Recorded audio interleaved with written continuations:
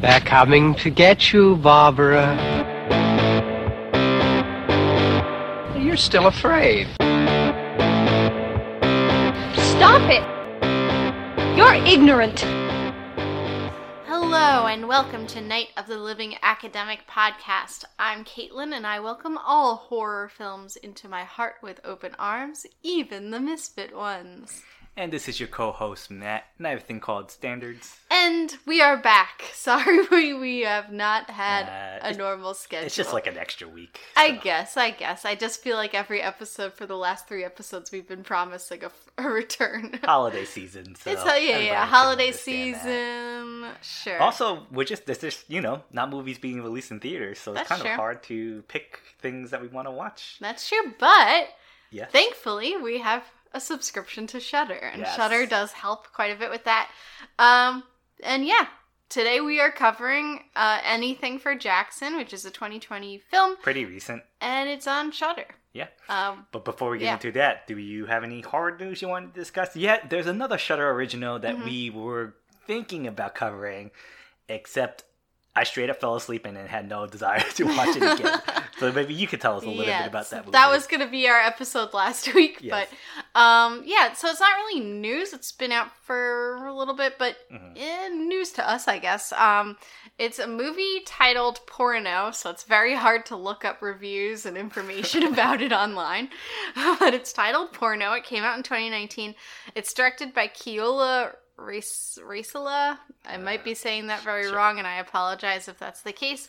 I had a lot of fun with it. It's set in the 90s, and it's large for the whole time it's set in a movie theater in the 90s, sort of an indie movie theater. So all that alone was like sort of a nice comfort watch. I miss movie theaters so much, and that was the one, the succubus one. Yeah, and it was just really nice to get back to, or not get back to a movie theater, but watch a movie set in a movie theater. And then, the 90s, that was my childhood, so I guess that will always be a comforting sort of zone. But yeah, it's a succubus movie, and they're also in this sort of conservative Christian town. It seems like the whole town is sort of following these ideas. So it's sort of fun. They get sort of a sex education from the succubus. And there's some fun characters, too, which I really enjoyed. It was like a nice group of, I guess, teens, but they were all clearly older than teens. But I think they were meant to be teens. There's one guy who seems to not be a teen, like he might have been college-aged or something. He was probably my favorite character because he was straight edge, and it was sort of fun watching... I think it got a good amount of straight edge jokes in there, which I appreciated. There was also some of the most visceral gore scenes I've seen in some time. Yeah. You were able to wake up for that, and I'm sure you were happy for that. But not that much, not like explicit sexually though. I mean, I know there were some nudity in there, but not as what you would imagine with a title like Porno. I guess, but I mean, spoilers, skip ahead a minute if you don't want to know this, but the nasty gore was a man's, first a man's balls exploded. Okay, we didn't see that, and the other one was like his dick ripped off or something. Yeah, but it wasn't like, that's not sexual. And it's then just gore. The other one, so one of the other characters had to like sew it back on. It was very funny. Well, listen, I'm not qualified. I fell asleep during the movie, so I would say like I made it through the first third. But there's a reason why I fell asleep. I fell asleep pretty easily, but I think this one, nothing was going on for large swaths of it, so... disagree. You needed to learn about the characters before you could see them face off with the succubus. Well... It wasn't Anything for Jackson, I'll say that much. And that's getting a little bit ahead. I would agree. I liked Anything for Jackson better. But you know what? Since we're not going and this might be a short episode in general, and we're light on horror news, I do want to give a shout out to this movie that we've watched a while back. I have no idea what the name is, but it was the one that was like fake 80s or fake early 90s with all the TV commercials. But it mimicked it so incredibly well. It was like a horror special. It was called the WHUF horror special or Halloween special. Was that on Shudder or somewhere? It was on Shudder. It still is on Shudder. Here, I'm getting the title right now, but I think it's WHUF. You could continue. Okay. Well, we never talked about it, and I just wanted to point out that I thought that was a fantastic kind of homage. Not even an homage, because it was just straight mimicry almost. So it's almost like watching a really good impression of like 90s television or like late 80s, early 90s television. So it's called, by the way, it's called the WNUF Halloween Special. WNUF Halloween Special. So good. So it's not like a good movie in the sense of like, okay, the arc's compelling or the narrator, whatever. It's just like a good, almost like an art project of trying to mimic an earlier era and really nailing exactly what defined those elements of that era. And I thought it did that very well. And we never got to talk about it, and I always wanted to mention how spectacularly done that was. Yeah, I really liked that too, and I really liked just sitting down and concentrating and watching it. And I did like the story it ultimately wound up telling. But I agree that it's more about the recreation it was able to do. And I would say even just like if we're ever allowed to have Halloween parties ever again, I could see that being a really amazing thing to play in the background. I would just want like this production company, whoever made that, to just produce those like, you know, the commercials, like the Yule log type things. They should put the commercials in the background. Just a fun throwback. Yeah. So it is, like I said, more like an art project to me, not like a good film narrative. So it is long for that, but I think you're right. If you just put it on in the background of like a cool bar, like a bar or whatever, I really appreciated the thoughtfulness of capturing that time. So I really would give everybody, I can't recommend that, okay, sit through this whole thing because you're going to enjoy the whole hour and 30, 20 minutes. I think you will. Yeah, there is a story. And some of the commercials even like connect to the story or connect to each other sometimes, which is really fun. Well, because it all is very local. Yeah. So, and then, you know, they intersect with each other. And not in like a really ham-fisted way either. No, pretty natural. Yeah. Like, just like how we all kind of grew up. Yeah. So, really great nostalgia piece. So, but yeah, again, we never got to talk about it, but I think it truly deserves praise. Thank you for bringing that up. No problem. I forgot we didn't talk about that here. So, another movie that deserves praise. Yes. Also, another Shudder original. And this one got some attention. Well, can you tell us the background about the Hallmark movies? And stuff? Sure, yeah. So the reason why I immediately sort of jumped on this movie once I saw Shudder released it and just for its part of its like December programming, I noticed people were talking about how it's like, oh, it's sort of a Christmas movie. It's sort of like a satanic nativity story. And then I looked up the director and I found out Christmas is not so far away from him. In fact, I couldn't find a single horror movie he's ever directed before this. However, I did find a considerable amount of Christmas rom-coms he has done. Some for Hallmark. I think a lot of them are TV movies, listed as TV movies. One, I wrote out a few that I just wanted to share. So, first of all, A Very Country Christmas. That's the first one that caught my eye because I watch Christmas rom-coms with a group of friends, and we had been talking about wanting to watch A Very Country Christmas for a while. It's about a country singer who falls in love at Christmas, I think. We didn't get around to watching it, but maybe someday I will. We also talked about watching Christmas with a Prince. That is not Christmas Prince, but I guess the ripoff of Christmas Prince. The poster is memorable because the witha is very tiny, so it looks like it's Christmas Prince. He directed that as well as its sequel, Christmas with a Prince Becoming Royal. Well, Kayla, I want to point out that you're talking about Christmas Prince as if this is a canonical if you know, movie. You know. If you know, you know. If you're one of the it real might be ones. For your friends. And I do want to mention Christmas Prince is canonical in that genre. I want to, maybe. Christmas Prince is like what Halloween is to horror. Like John Carpenter's Halloween is to horror. Let's take Christmas a time. Prince I don't think people. There might not be major intersections. I mean, well, there might be because it is kind of a genre I film, mean, this right? director did.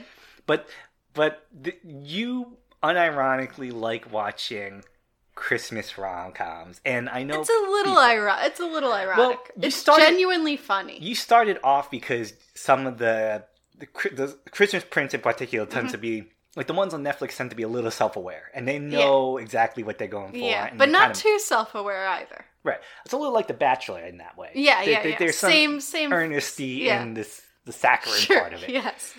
But you and your group have kind of full out been watching non-self-aware ones, like just straight up. But it's because it's funny. Like it's not like we're the raw sitting there hormones. crying and loving it, No, but we're making fun of it still. Yeah, but I'm enjoying it. But anyway. you moved into some of them that are supposed to be genuine now, and that actually makes it a little bit mean-spirited. But that's besides the point. Just giving you a sense, though. I just wanted to read out a few of these titles. And by the way, this is the director Justin Dick.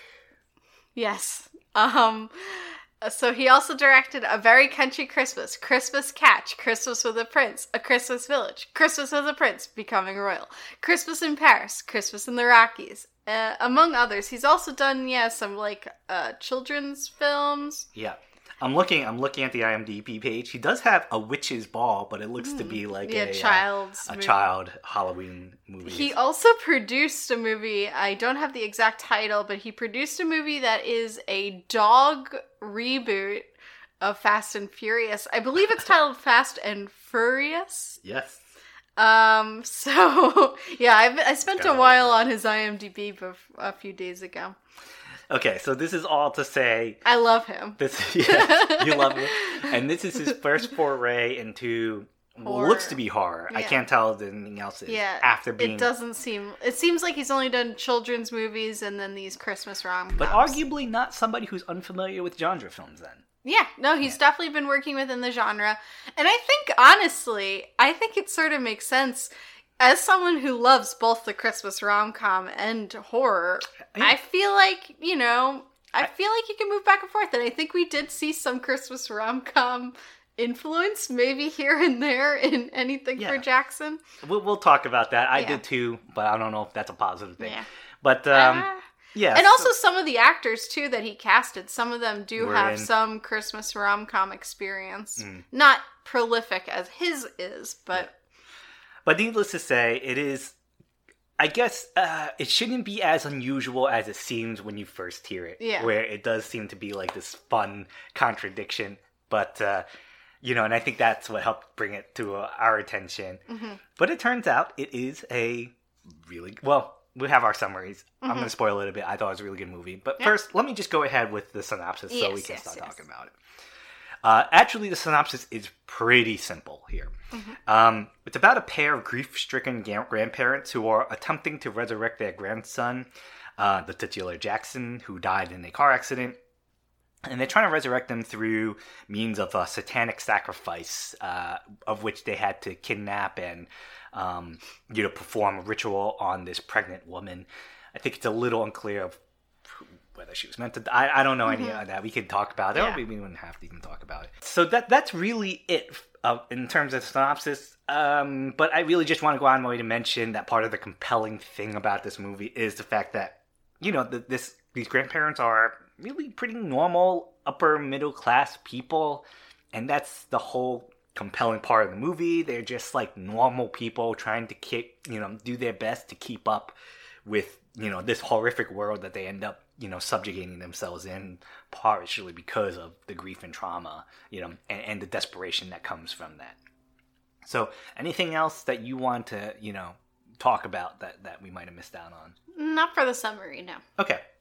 So, Caitlin, why don't you go ahead and tell us, your thoughts and overall thoughts and feelings, knowing that we, of course, are going to dive into everything a little bit deeper. Yeah. So like you said, I also really liked this movie. It's probably one of my favorite movies I've seen in a while. So that was very exciting. I've been craving this sort of film for a while, like craving a new type that has this sort of energy, although I can't think of another movie that exactly has the same attitude. So, and I don't even know exactly how to label it or describe it, but I love this. The attitude of this movie is so good. And I think, like you were saying, a lot of this movie is about grandparents who are struggling and going through grief of their dead grandson, and using satanic means and kidnapping this pregnant woman. It sounds like it's going to be very heavy and traumatic and depressing, maybe a bit of like a Hereditary sort of energy. And yet, what I love about this movie is that it's, I mean, I do love Hereditary too, but it's like, yeah, it does still show this honest portrayal of grief and trauma. I thought it did a pretty good job of that. And yet, it still is sort of funny and sort of like, I don't know what it is. What, it's like, can I ask you to pause there? Because yeah. The main thing I want, when I'm going through my summary, I didn't even want to talk about, because the main thing I want to talk about is the tone of the film. Okay, so I'll wait on that. But like I'll just say then, I loved that. Okay. And I loved the characters too. I think this whole script is very well written. The pacing is really well put together. There's like a good amount of intrigue that will keep you invested in this film, even during those sort of quieter moments. The characters, I sort of cared about everyone, even if they were on screen only for a little while. And even with this sort of fun tone, I still did care about everyone. And I think it's such like like an original and refreshing take on I guess possession, exorcist, satanic, whatever subgenre. And yet it still has clearly has a lot of, I guess, respect for the films that came before it. I noticed a lot of sort of visual references to The Exorcist, most obviously. So yeah, and I think for the most part, the ghosts and creatures, so yeah, apparently the whole thing is that when you open up the portal or the doorway to the afterworld and welcome it into this unborn host, even though you may want your dead grandson to be the ghost that embodies this unborn child, or that takes over the body of this unborn child, apparently when you open that door, other ghosts can come through if you're not like doing it properly. So there were a lot of these other ghosts around. Some of them, you know, they had a really low budget. They had a $250,000 budget total. But other ones, like, there's like this woman flossing her teeth. The teeth are falling out. Oh, that one. A really tall guy in a ghost costume. That was really creepy. And then this like contortionist man under the bed with a plastic bag on his head. So there's some that are just like, you can make really cheap. You know, you could do it really cheaply to make them really creepy, but again, it goes back to the writing and their ability to create characters. So even these ghosts are created really, really smart, in such a way that they're still creepy, but simply executed, I guess. Like, all they had to do was put a sheet on top of this really tall guy, and it was automatically very creepy. So yeah, I loved it. Not sure on the ending. I think that's something I definitely want to talk about. Yes. Not that I don't like it, but that I just don't understand it. Yeah. Lore gets kind of messy in there, yeah. I think. So yeah, I'll leave it at that. Okay. Great. I mean, so I really liked it. Short of loving it, and, you know, just to make sure our audience know, we'll talk about the things I love. The tone is something I've never experienced in a film, which I really love, and again, we'll dive into that. I think that's going to be my biggest discussion point. With that said, I tend to focus on the flaws. That doesn't make it a fantastic film. And, you know, to me, it just felt like a really strong script, really strong premise. Execution, not quite there for me. And I hate to say it, something about it, and maybe it is because I know Justin Dyke's history with the Hallmark movies. It did seem to be limited by budget. And we're fans, and we're, you know, big fans of low-budget films. And we argued in the past that, like, low budgets can create opportunities. In this, something about this movie felt like the low budget limited something to it.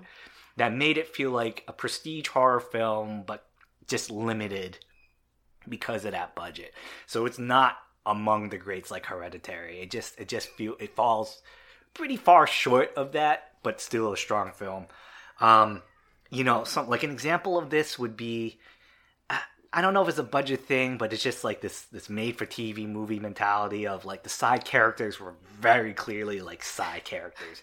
They had dialogue as if like, you're not going to commit to these guys. They're just there for fodder, which I know is a horror movie thing, but something about this made it feel like not a horror movie thing, but like a Hallmark, like, store grocer, corner grocer kind of guy. I'm thinking particularly of the lawnmower guy who I don't know what his role is in there. Mm-hmm.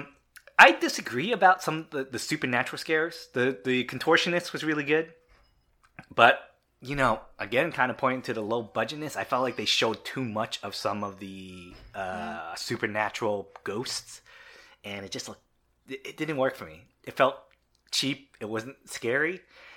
The best parts in the movie were related to the tone, were related to the grandparents and their daily struggle within the world that we live in.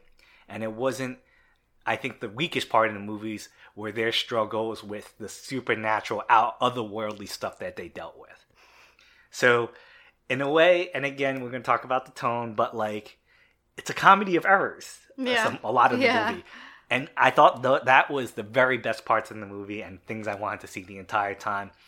And I, wish they had kind of focused on that, but it was, not, it was like maybe 30% in the movie, I feel like. So, all this is, again, not to say that these are big enough flaws to make this a bad movie. I'm only stating this because they're flaws that kind of hinder it from being a really, I see a lot of potential with the premise, with the script, with the acting.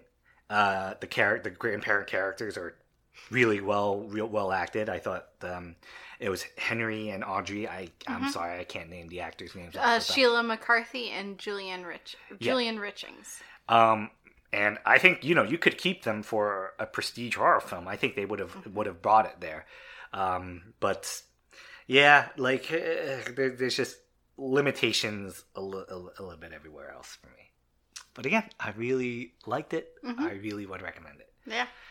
So with that said, I keep on referring to it. Let's talk about the tone. Let me start off. I know you started off talking about it. Yeah. But to me, it's weird because it is, like I said, a comedy of errors at some points. It is deeply dark and deeply funny, but it approaches it with such earnestness. Mm-hmm. Like, you never... And I could have been very turned off in this movie when it was wink, wink, you have to laugh here now. Because... So, for example, one of the first, like, introductions to, like, understand that these grandparents start to unveil what they were actually into. They attend their Satanist... or I don't know, whatever you want to label that as, Satanist meeting group in like a nice little suburban community center. Yeah, it was like the library. I think it was like community library. Yeah. I think. And I think a lot of other choices, like movies that I'd be less interested in, would have done that and be like ham it up. It's it's like, oh, Satanists in the community library, isn't that ridiculous? And someone brought baked goods. Yeah, someone brought baked goods. But the way this movie approached it was like, yeah, where else is there a meeting center in town? And why not have baked goods? Because people are there. Yeah. Like, they didn't try to... It just, like, approached this very, very, again, earnestly, authentic... And it is deeply funny, but it is real, too. And none of the movie... you know what? There may have been 1 or 2 points in the movie where it was just kind of like a little in your face, like, is this ridiculous that these grandparents are? But even what could have been the most ridiculous part of the movie, not the community center, it's when the grandmother... Audrey, she makes these... Oh, yeah. I loved this, actually. She had, like, hand-knit, like, cuff warmers because they handcuffed the pregnant lady. And then she felt bad because she's a nice person. Yeah. And so she made these cuff things. Nice. Yeah. Desperate. Yeah. She knitted these cuff things so, the lady would be more comfortable. And it is deeply funny. And they're like these like pale like pastel color, sort of look like those doilies or like the things grandmas put on their toilet paper rolls. Or like, pot handle holders or whatever else. But again, the movie doesn't try to like ham it up. It doesn't try to like make it a point that you should be laughing at this. It's just like, this is part of her character. This would actually really happen if your grandparents were put in this position that they didn't know what else to do, and they're just trying their best, and this is what happens. Yeah, and I think that's like that moment especially. I was thinking about this, that it's like, it's funny because it is I don't know, it just is funny. I'm not gonna explain it. It is funny, but it's also sort of like sad too, because you see how far this grandma has come, because she was probably this very lovely, loving grandma. She likes to knit, she likes tea, she makes cookies at one point. So yeah, it's just like, it's troubling because of this sort of like the mundane nature of this particular horror. And also sort of what she was. It's like a glimmer of what she was before this grief has taken over her. I think you're really nailing it here of why this movie, and this is why I said these parts of the movies were the best parts of the movies, because like you said, so much is showed here. It's not just it's funny for the sake of being funny, but it reviews like their desperation. It reviews their true personalities, which is, just decent people just pushed to the limits of what to do indecent things for their desperation because of trauma or grief. Yeah. And I think too, even the way the story is structured, sort of taps into what you were saying before too, how it never like hams things up, I guess is the best way to put it. But even the story itself, it's never like, it's grandparents doing Satanism. The movie just opens on the morning of when they first kidnap this woman, and they know she's going to be walking past their house, so it's them sort of waiting for her to walk past the house and then pull her into the house and take her upstairs into this soundproof room that used to belong to their grandson, I guess it seemed like. But I loved it. Like, the camera was just sort of positioned on one wall, sort of almost eye level, maybe a little lower, and it just stayed there, and it just sort of filmed the room as this was going on, and it didn't try to do anything artistic with the way it was filming it. It just was sort of like, welcome to the story, and this is what's happening now. And then throughout the film, it was sort of like that. Like, they never went out of their way, I felt, to like hold our hands and explain like, oh, the grandparents, they are into Satanism now, and they're going to try to put their grandson's soul into this pregnant woman's baby that's in her belly. Instead, it just like, information just naturally comes when it comes, and it felt like, and maybe this is part of why the ending wasn't there, I don't know, so maybe they didn't do it completely right, I'm not sure, but I liked how it just felt like the movie didn't care if we got it or not, but they did. I mean, they wrote the script in the way they did, but it felt like a really authentic, realistic portrayal of these days, whatever these days were that all these events happened. I think it was just like good editing. I kind of slightly disagree. I did feel like the editing was a little manipulative, in the sense that I think it was mostly good, and I think it is a unique way to do that.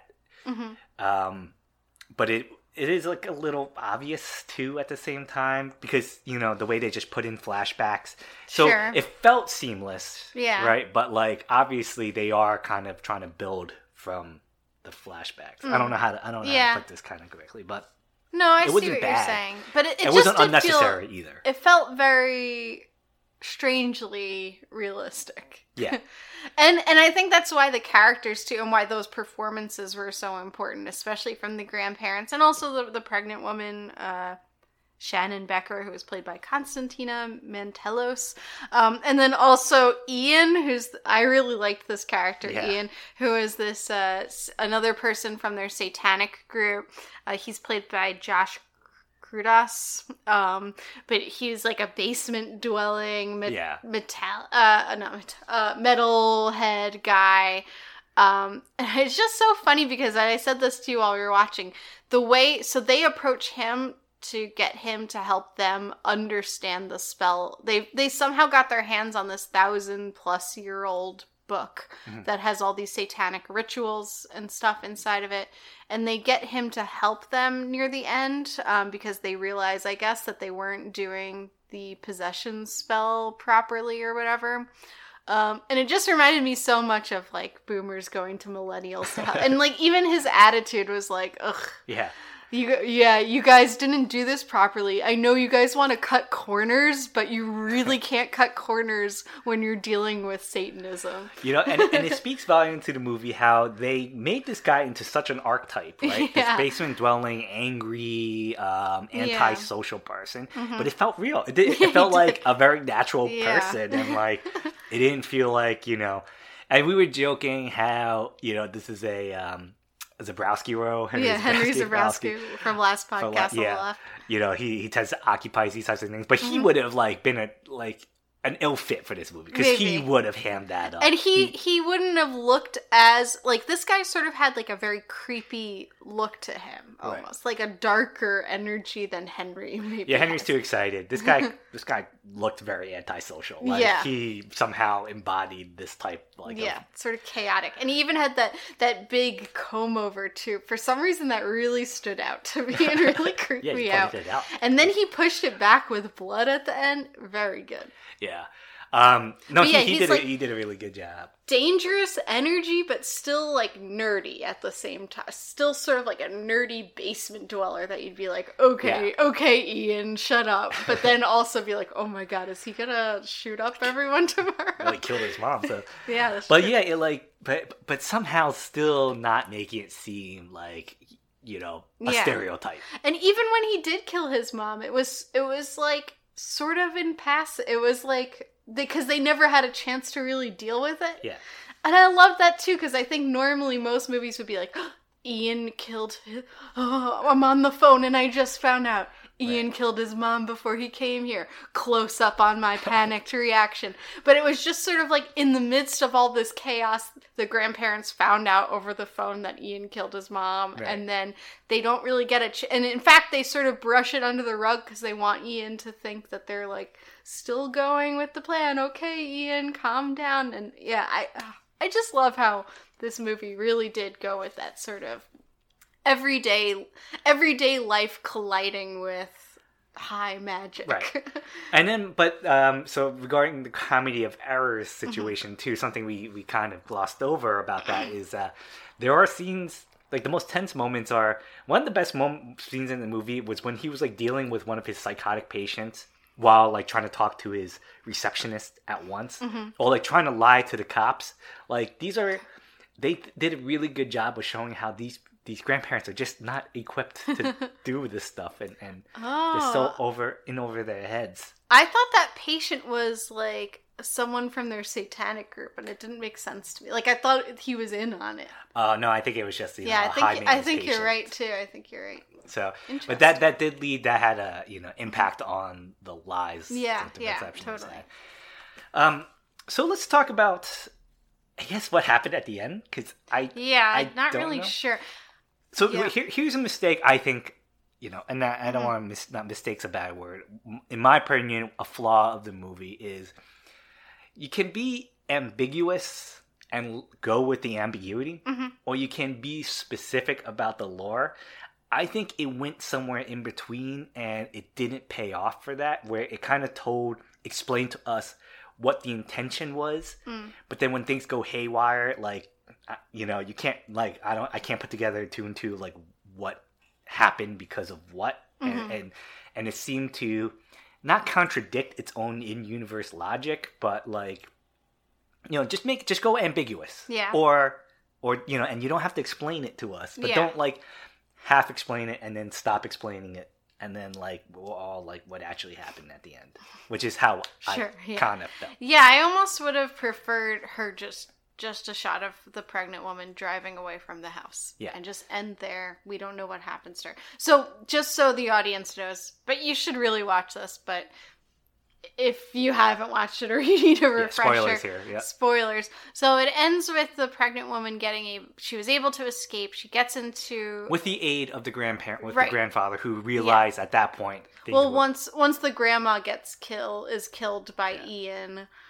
he has no reason to continue because he was apparently doing this all for love, which Hallmark movie. Yeah, I said at one point this is like the Yeah. ultimate romance movie. Mm-hmm. 'Cause the grandfather is not grief stricken; he's just trying to do his best. I like that line, by the way, where he's like, "I knew I can't pull the grandmother up, so I just had to get down with her." Yeah. Oh. Something like that. Yeah, and there's a shot too where they're both lying dead and like their blood mingles together. Yeah. Oh. Anyway, so the pregnant lady escapes. She gets into it's I'm their sorry. car. Before we get to that, I want to know: do you think was Ian actually trying to help them, or was he did he go off course to do his own thing? Because I can't even figure that out. I think he was trying to help them at first, but I think because Ian says all this stuff repeatedly about how important the salt circles are. Uh-huh. And he steps across the salt Right, at one point. He ruins breaks it. the boundary. And so I think, and that's when things start getting weird with Ian. So I think what happens is he's maybe not getting possessed, but maybe a little influenced from the house. Because he was saying, too, how, all the ghosts will be looking for any vessel they can find. Mm-hmm. So even though you're not like an unborn baby and you might be a harder vessel to occupy, they might still try. So I think he's at least having some sort of dark influence, or at least that's how I read it, that he wasn't like fully Ian anymore. I didn't catch any of that. So that just, I mean, I think part of it is like we didn't catch all the dialogue. Yeah. Some of the sound mixing was a little weird at points, and it might have been really dense. And we also have a train that passes our apartment every now and then. while. And when the train passes, you can't hear anything on the TV. I ended up not catching any of that. So what's supposed to have happened is the dead soul, the wandering soul of the grandson Jackson, mm-hmm. is supposed to have been around, and he was supposed to presumably take over and infest the soul of the pregnant lady's baby. Yeah, that's or what infest the body. Kick that soul out. Kick that soul out, and he takes over, and now Jackson gets born to the grandparents. I assume that was the case. That may not be the case either. I don't know if the pregnant lady, was supposed to end up dying or not. The grandmother says she wasn't. I don't know. It seemed like she had to, because apparently the devil was expecting an exchange. Uh-huh. So I think, that must have been, that was the only person they could have killed. They're not going to kill each other. Well, if they kick out the soul of the original baby. Does that really count as a death? Is that good enough for a devil? I don't know. Why don't you ask all the anti-abortion people? Yeah. Anyway, but so, and then throughout all this, ghosts that are invited in or like can kind of sort of come into this process because they're you desperate. open that gate. Yeah, they're just trying to claw in. So jumping ahead, did like the main demon of this, who was named, end up infecting the grandfather and get born out of that? Is that like where that guy came from? I don't know.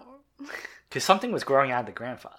Oh, I didn't even notice that. Yeah, something like back burst out of it. And I didn't remember that. The main thing. But we see the main thing at the end. Yeah. Okay, so let me say the end. Okay. So at the very end, she escapes.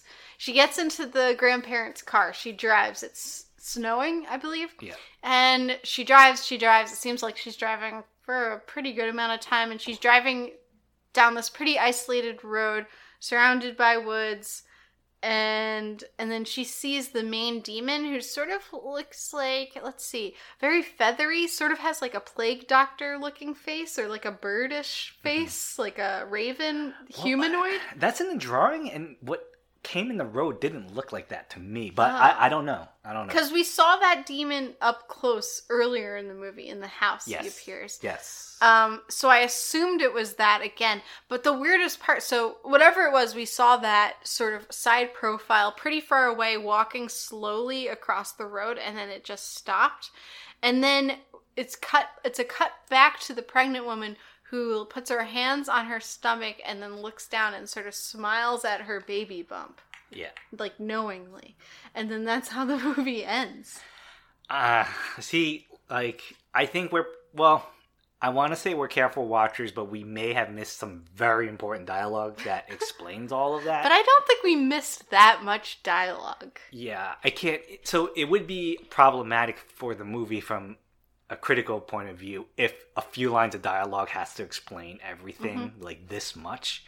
So I will, fault the movie for that. But I think the bottom line is, the lore is not as well fleshed out. Like, and again, you can make it go ambiguous haywire, but don't try to start explaining things and then kind of leave us really hanging. Yeah. Things just like really don't make sense. Yeah. Yeah, because it almost, like, I was almost wondering if the pregnant woman got possessed then, if she's happy about it? If she's happy that there's a demon in the road? I don't know. I actually thought they were showing that the baby was dead, because, like, whoa. She was all bloody down there. Well, she was bloody all over because of the grandparents dying, and I think Ian was flicking blood as, like, part of the ceremony. There was, like, a lot of blood everywhere, so when she ran away, she was already covered in blood to begin with. So, I think needless to say, whatever the case may be, the final act of the movie falls short from what I liked about the movie, and that was, like, the rust of it. The dealing with the dealing of everyday life along with this, and then once they actually get full supernatural, it gets narratively messy. Yeah, I mean, yeah, I guess I do like a good chaotic ending. So I don't know. Maybe it just means we have to think about it a little longer, and it's not going to make me love this movie any less that I don't get it. But I don't know. I remember I was very confused by the ending of Hereditary when we first watched it, but it was a different type of confusion where I felt like I had all the clues. I just need to sort of put them together. Whereas here it does feel like I don't really have anything to work out necessarily. Well, the genius of Hereditary is you do finish the movie from the first time. Probably most people, I would guarantee, I would argue if anybody says they walked out of the movie and immediately figured out everything, that they're just lying. But that's what I like. That's why I bring that up, just because I do like that type of ending that like you do have to spend some time with. Right. But I don't think those pieces are in place in this movie like they were for her. I agree. Yeah. It doesn't scaffold like that. But regardless, that's fine. I don't know. I'm a Stephen King fan, so I'm sort of used to endings just sort of, just things just sort of ending. Did you have any other topics that you wanted to discuss? Yeah, one thing. So I read on IMDb's trivia for this movie that apparently there are 3 hidden ghost scenes in this movie, but no one has yet pointed them out. One of them I definitely think I saw. I don't remember exactly where, but it was in the grandparents' bedroom, and it was after the scene where there was definitely a ghost in the bathroom. So it was the scene in that bedroom following that one. And if you look in the bathroom, there was a whole human silhouette in the mirror of their bathroom. And I didn't point it out because I thought I was just seeing things. But now I'm certain, after reading this, that was one of the secret ghost scenes that I saw. All right. And I wish I read this trivia before, because I would have had a keener eye, and I would have written down all of these hidden ghost moments. I don't care about like hidden ghost stuff. It's fun. Hidden ghosts are fun. It's like, okay, good that you catch it. I hate when people talk about it more than I hate... because I think it's good if that's part of a good technique, I guess, if you think you see something. Yeah, it fits with the ghost, Yeah. a haunting. Yeah, but then once, communities start doing Where's Waldo situations on it, it goes down the drain for me. Oh my god. That happened very prominently with Hill House. Yeah, I was going to say. That I was just like, you're kind of defeating the whole purpose of the point of these hidden ghosts in the first place by focusing all your attention on looking for hidden ghosts. That's the Reddit community, I guess. Well, yes. The internet community. What else? Another fun little piece of trivia is the house that this was filmed in belongs to the writer. Okay. That's his actual home. Nice. It's a very nice house. Yeah, I know. Kayla, you should think about this. I know. And what else? Oh, and then I just wanted to talk about that ghost. I thought... Contortionist? No, the one that's dressed as... So Trick or Treat, it starts as a little kid ghost, Trick or Treat, and then she goes in... They have like an elevator in the house, and this thing unfolds itself. It's so tall. Yeah. Did you not think that was scary? I thought it was... I like the idea of it, but I guess something about the filming just made it look a little goofy. Like, I like the idea of... And when you say ghosts, we should probably explain for those who haven't watched it. It's the traditional eyes in the blanket. Yeah. Who's a good example of it? Linus from the Great Pumpkin Charlie series. Brown, Charlie Brown. Peanuts. Yeah. Or, like a KKK sheep ghost. I guess. One of those types of Except it's ghosts. a ghost. But it's just like a really tall guy in it, so it must have been a really big blanket. It's similar in Halloween. Michael Myers wears the ghost sheet as well. Yeah, it's a very clean white sheet, and I guess that's kind of fun. I don't know. It was a little creepy. It was a little unsettling, but I didn't show too much. It did. What I will say, what was cheesy about that was when it was like a little kid voice, when it was little kid size going trick or treat, and then the second it turned into the big tall one, it was like, trick or treat, like a WWE wrestler or something. Yeah, I thought it was a tinge goofy. Not as bad. I don't know. Oh, I liked it. There was other ghosts that looked worse to me. So, well, Contortionist was definitely the scariest. Yeah, because he was doing like completely practical effects there of a natural contortionist, which is actually creepy to look at, in my opinion. Yeah. So, yeah, along with the sound the effects. plastic bag over his head was also pretty creepy. Yeah. But like the flossing lady, oh, I didn't like that at all. But flossing already, that's like a very visceral reaction I'm gonna get from that. Didn't land for me all the way. Yeah. All right. Well, I liked the ghosts. Okay. And it seems we like this. I don't think I have anything else really to say except you should definitely watch it. Yeah. No, I don't want to even bother trying to summarize everything because my opinions do stay the same. Mm-hmm. I would highly encourage everybody to watch this. I am excited to see... Well, I'm sorry to say for Justin Dyke, I may be more excited about the writer, whose name I can't even Keith name. Cooper. Keith Cooper. I'd like to see what comes out of his camp. Mm-hmm. Maybe more. No, and don't get me wrong. Justin Dyke did a great job, especially if he was responsible for the tone and the performances. Acting, the performances, for sure. But the premise, was again stronger than some of the execution. Yeah, I was actually thinking while we were watching, like how much I would have loved if this was a novel. How obsessed with this novel I would be, or if it was like a short story or something. Right. I completely agree with that. Mm-hmm. I think this would have been a really fantastic novel. Mm-hmm. Okay, so what are we rating it out of? Ooh, big ghosts. Big ghosts, little ghosts. Or, I guess that's the most sense. Yeah. I'm trying to think if there's, any specific prop. I guess there's the book, but that's not as fun as Big Ghosts. Yeah, Big Ghosts. Okay. Well, out of 10, I'm going to give it an 8.5 Big Ghosts. I really liked this movie. Okay, I'm not too far away. I'm going to give it 7 Big Ghosts and 9 Little Ghosts. So it's a 7.9. Oh, yeah, I guess I didn't have a 0.5. Or did I have You said 8.5, I think. This is how bad I am at reading things. You don't remember a second after so you said the 0.5 is the child ghost. And so then 8 big ghosts, 5 little ghosts. No, just a half of a big ghost, which is a child ghost. It's 8 of those big tall ghosts and then one of the child versions standing there. I'm going different. I want like a lot of little children ghosts. That'd be scarier. So 7 big ghosts, 9 little ghosts.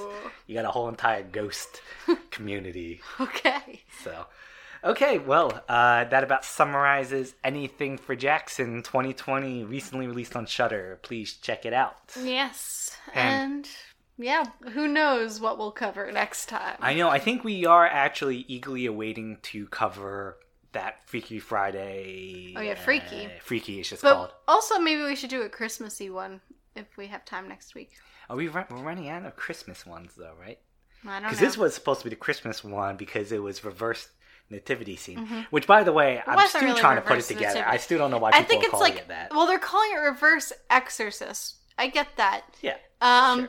But it's like a satanic nativity, which I think makes sense because it's like welcoming the pregnant woman into your home, but then I think it's just going too far to try to make it Christmassy. Just call it. It's like it's snowing. Cultist, satanic cultist movie. That's it. But possession. I think there's plenty of Christmas horror we haven't watched that we could definitely cover. Well, I want a good one like Christmas Evil, which people don't talk about. I'm glad Joe Bob actually called it out. Covered it. But that's buried in one of our Christmas stocking stuffer episodes, and I wish we did a full episode. Yeah, because it's one of my favorites. Maybe we could revisit Silent Night, Deadly Night. Maybe it's been we never covered half a decade. Yeah, watching that. So and I do love it. Sure, let's plan for that. I don't know if that's coming out anytime soon though, because we got Christmas and all the holidays coming up. So we'll see. Sure. Yeah. All right. But thanks again for everybody listening, tuning in.